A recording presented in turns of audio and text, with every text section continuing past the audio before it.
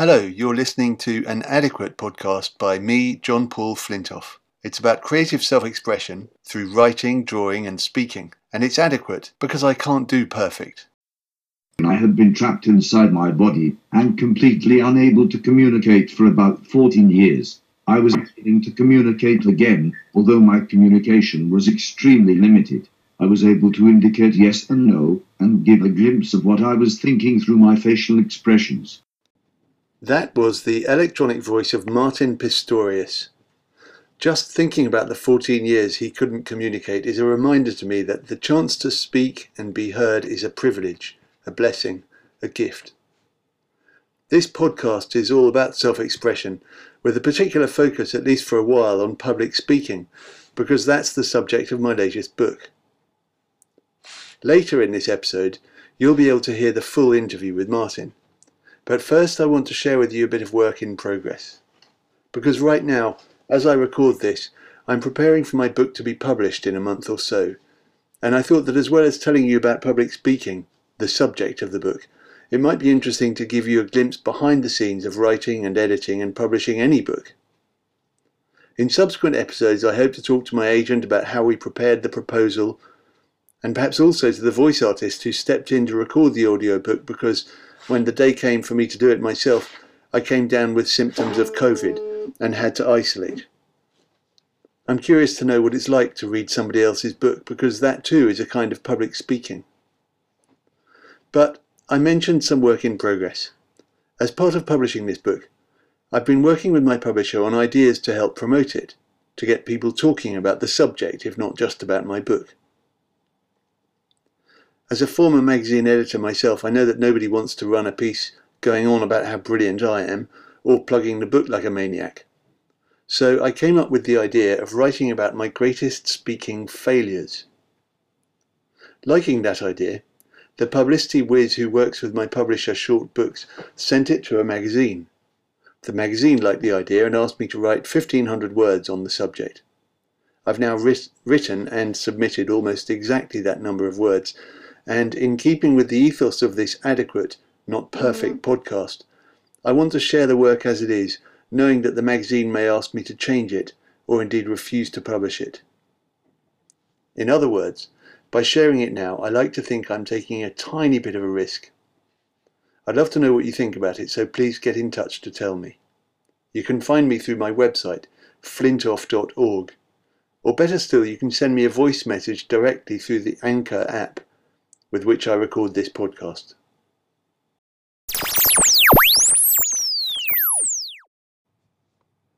Why is public speaking scary?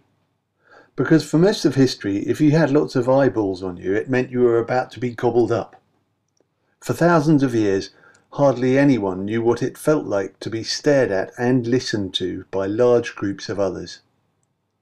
Then, about 2,500 years before Donald Trump, Pericles told the ancient Greeks that democracy involved persuasive speech rather than overrunning the marketplace and whacking people.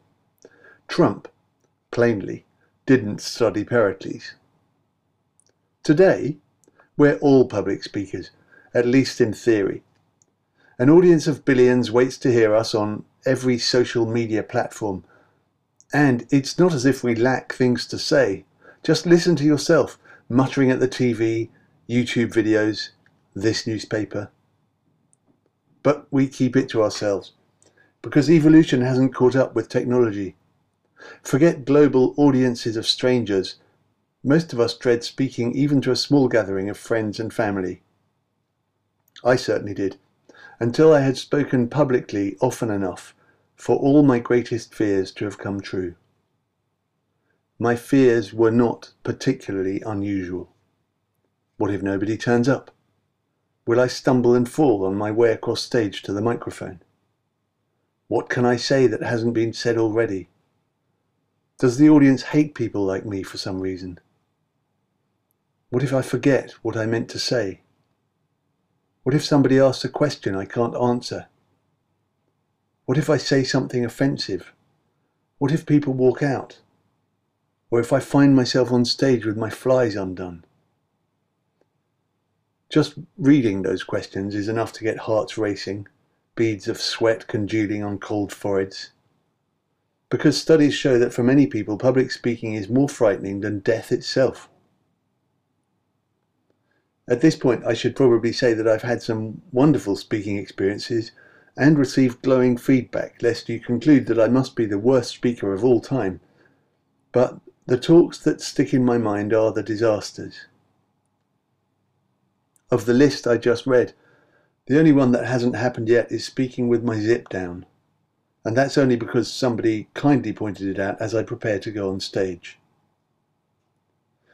Literally nobody attended a lecture I gave at a fashionable London venue, because the hosts had entirely forgotten to include it in their marketing. Much worse was the event that sold just one ticket and had to be cancelled. I was crushed. In something like a reversal, I was once telephoned while cooking dinner to be told that my audience was waiting for me at a venue 30 minutes distant. I had no record of ever being informed about the event until that moment, but dashed away from the cooker to give it my best, apologising profusely for my lateness.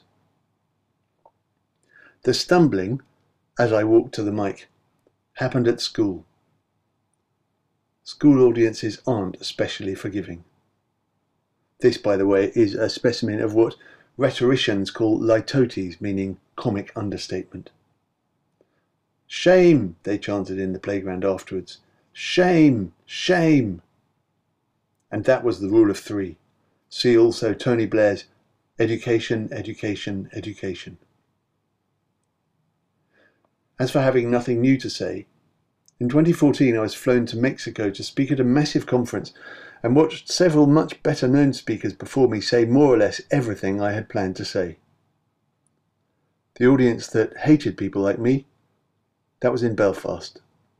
I was a wanker from London, said the most outspoken among them, but it wasn't all bad because despite this unhappy circumstance, he said, I turned out in the end to be all right. Happy day. But it had been painful in the early part of my talk to feel myself the focus of so much contempt.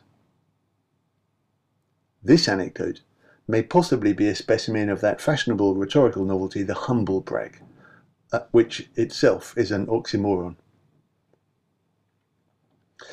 My greatest fear had always been forgetting what to say. You might imagine I should have learned my talks by heart, but no, because you always speak to a specific audience at a particular time, and there's always something to amend, to throw in or abandon. If you keep exactly to a script, you might as well record it on video and send that instead.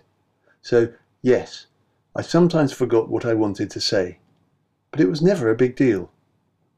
In fact, I think a part of my brain knew perfectly well that I didn't need it, and conspired to make me forget it. Questions to which I don't know the answer turned out to be no problem at all. I very quickly learned to say, I don't know, can I get back to you? And audiences tended to be satisfied. But in Sheffield in 2018, I stepped on stage only to hear a forceful objection from a man in the large audience. He was holding a microphone left over from the previous Q&A and used it to demand that I be pushed back, if absolutely necessary, to another day, so that the Q&A might continue. That was awkward, not least because there was no other day. Once, while I was speaking at a large company, half the audience walked out. Not all at once, mind you, but gradually in ones and twos. I made a decision on the spur of the moment, when the first people left, that I should not ignore them. So politely, entirely without sarcasm, I said goodbye and thank you for coming, but I couldn't keep saying that again and again and again, so eventually I said, there may be others who decide to leave at some point. To save wasting the time of those who remain, I'd like to thank you all in advance for having stayed as long as you did. And from then on, we all pretended to ignore the people who walked out. On the train home, I felt sick. I must be totally useless. Desperate for reassurance, I got off the train and phoned a friend who does similar work. She was in the middle of a dinner party, but took the call outside. No, I've never had that happen, she said. Oh, the shame. Next morning, feeling like a condemned man, I telephoned the woman who had hired me to speak. I was very surprised to hear her apologise for the poor quality of my audience the day before, as if it had been their fault or hers. It hadn't, but it was salutary to see things from this different perspective. You may have heard that it's a good idea, if you follow somebody serious, to be funny, and vice versa. And you may know, either because you've given lots of speeches yourself or just heard them, that there's often a point where the mood in any given speech changes. After telling you about a series of disasters, the earnest TED speaker reveals how the problem was finally resolved. Or a would-be tearjerker tells you lots of lovely funny stories and then announces that somebody died. Well, this is the point where I change the mood in this story. I'd like to pretend that I can laugh about all my speaking failures, tell you they made me stronger. Well, they probably did make me stronger, but I still want to cry when I think of the worst one. It wasn't painful at the time. In fact, I thought it went reasonably well. But a few hours after getting home, I received an email informing me that I had said something offensive. "We have had to apologise and distance ourselves from you." I was upset, confused. I would never intentionally have said what I had apparently been heard by 700 people to say. I must have misspoken. I phoned at once to ask if I could come back, explain myself, answer questions, apologise. No, no, no, and no. Nobody wants to experience this kind of thing, and for many people, including my friend at that dinner party, they may never happen. But hard lessons can be liberating, they really can. I once had 2 people in a single audience describe me as brilliant and an arrogant twat. It's worth pausing for a moment to think about this, because they both saw exactly the same person make exactly the same speech. I realised with the force of revelation that their assessment said less about me than it did about them. Only by standing in front of people often enough have I learned that I have no control over what they think of me. And that, just to be clear, is a good thing. It means I'm free to say what I want to say. If people don't like it, well, to fret about that is like fretting about bad weather or traffic lights. And if they do like it, uniformly, I ask myself if I may be wasting my time merely preaching to the converted. Because from Pericles to Zoom, there have only ever been 2 motives for public speech: to shake the audience out of its complacency or to offer reassurance. If you only ever do one of those, people will lose interest. If you switch between them, you'll probably fail occasionally, and you'll succeed occasionally too. And if you don't speak at all, well, you yield the stage to the likes of Trump.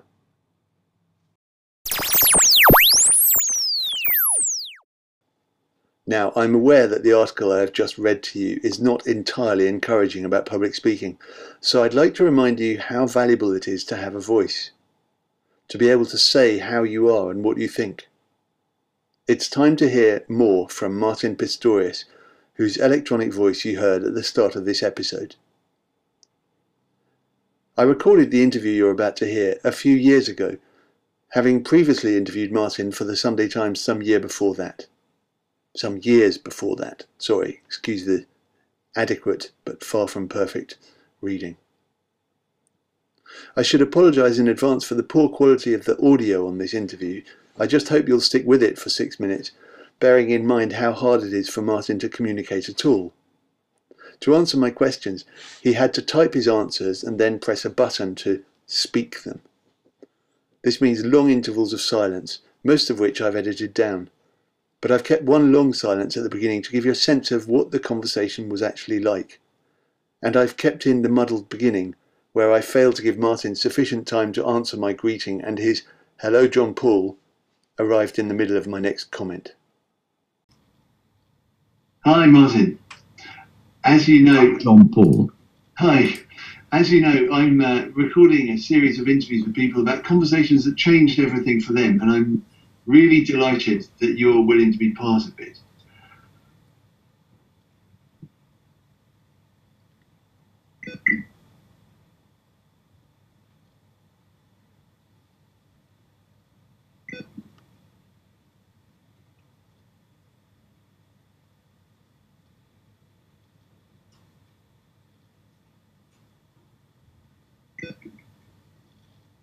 Thank you. I think it is a great idea. We first met when I interviewed you for the Sunday Times in London about your book, and it was a really incredible story that you tell in the book, Ghost Boy, and in many ways it's a book about communication. And so tell me more. Thank you. Yes, I remember our first meeting well. It's great that we have been able to stay in contact. So out of all the conversations that you've had, which one have you chosen to talk about? There were a number of conversations I thought about, but the one which first sprung to mind ironically wasn't a conversation in the usual sense. It took place about 12 years ago. Prior to this conversation, I had been trapped inside my body and completely unable to communicate for about 14 years. I was beginning to communicate again, although my communication was extremely limited. Essentially, I was able to indicate yes and no and give a glimpse of what I was thinking through my facial expressions. Despite all this, the conversation has stayed with me ever since. I think partly because it was one of those times in life where what happens determines the course it will take, but mostly because of what was said. We've been in communication by email before doing this interview now, and you told me that the conversation you have in mind was very much centered around the type and particular type of communication software that you were going to have to commit to living with for a long time. Yes, in this case, communication software that would form part of an augmentative and alternative communication system. This is basically about alternative ways of communicating. Professor Stephen Hawking uses such a system to communicate. Anyway, I was at the point where I needed to decide what communication software and assistive devices we would get. You get a variety of systems with different capabilities. We had limited information about them. So there's a really worrying sense of not knowing what you need to know. And also, I guess that there's a huge amount of expense attached to this decision. Yes, especially back then. My father had inherited some money which we would use to pay for whatever I chose. I felt I had one chance, so I didn't want to get it wrong. Getting it wrong could mean I would be limited to what the communication system could say. I could outgrow it or perhaps even end up with something I couldn't use. So for me it was a monumental decision, one which I agonized about, as I realized it could be a truly life-changing one. And where were you living at the time? In South Africa. I am originally from South Africa. The plan was for my sister, who lived here in the UK, to bring the augmentative and alternative communication software when she came to visit. My parents, particularly my mother, had been discussing the options with me for a few days, but I just wasn't sure. It was as if the gravity of the decision had, out of fear of getting it wrong, paralyzed me. Then one morning I was lying on my bed. My father was getting me dressed and my mother came into the room. I remember it so clearly. She stood in the doorway, leaning against the door frame, holding the piece of paper containing the list of options we had compiled. As you do with these types of conversations, my mother started talking about the options and asked which ones. I still wasn't sure. Then my father said to me, sometimes in life you just need to make a decision, even if it turns out to be the wrong one, in order to move forward. I thought about that for a while, and it was like suddenly a weight was lifted. I felt like a sense of freedom, perhaps you could even say permission to get it wrong. The decisions I made later that day worked out favorably. So that conversation has really stayed with you? Yes. We make decisions every day, some easy and straightforward. And sometimes they are right, sometimes they are wrong. Then there are those moments in life when we all are faced with a difficult decision. Difficult in the sense that you are really not sure what the right decision is, or you are fearful of making the wrong one. Now, If I am faced with such a decision, I always think back to what my father said, and I just make a decision, trusting that if it happens to be the wrong decision, then I have at least moved one step closer to the right decision. That's brilliant. Thank you very much, Martin. It's a privilege as ever to talk to you. Thanks, John Paul. Bye. Bye. Thank you for listening to an adequate podcast with me, John Paul Flintoff. If you want to hear more episodes on the theme of self-expression, please subscribe. I'm very keen to make this podcast interactive, and if you listen with the Anchor app, you can send me a voice message with your comments and questions. Bye for now.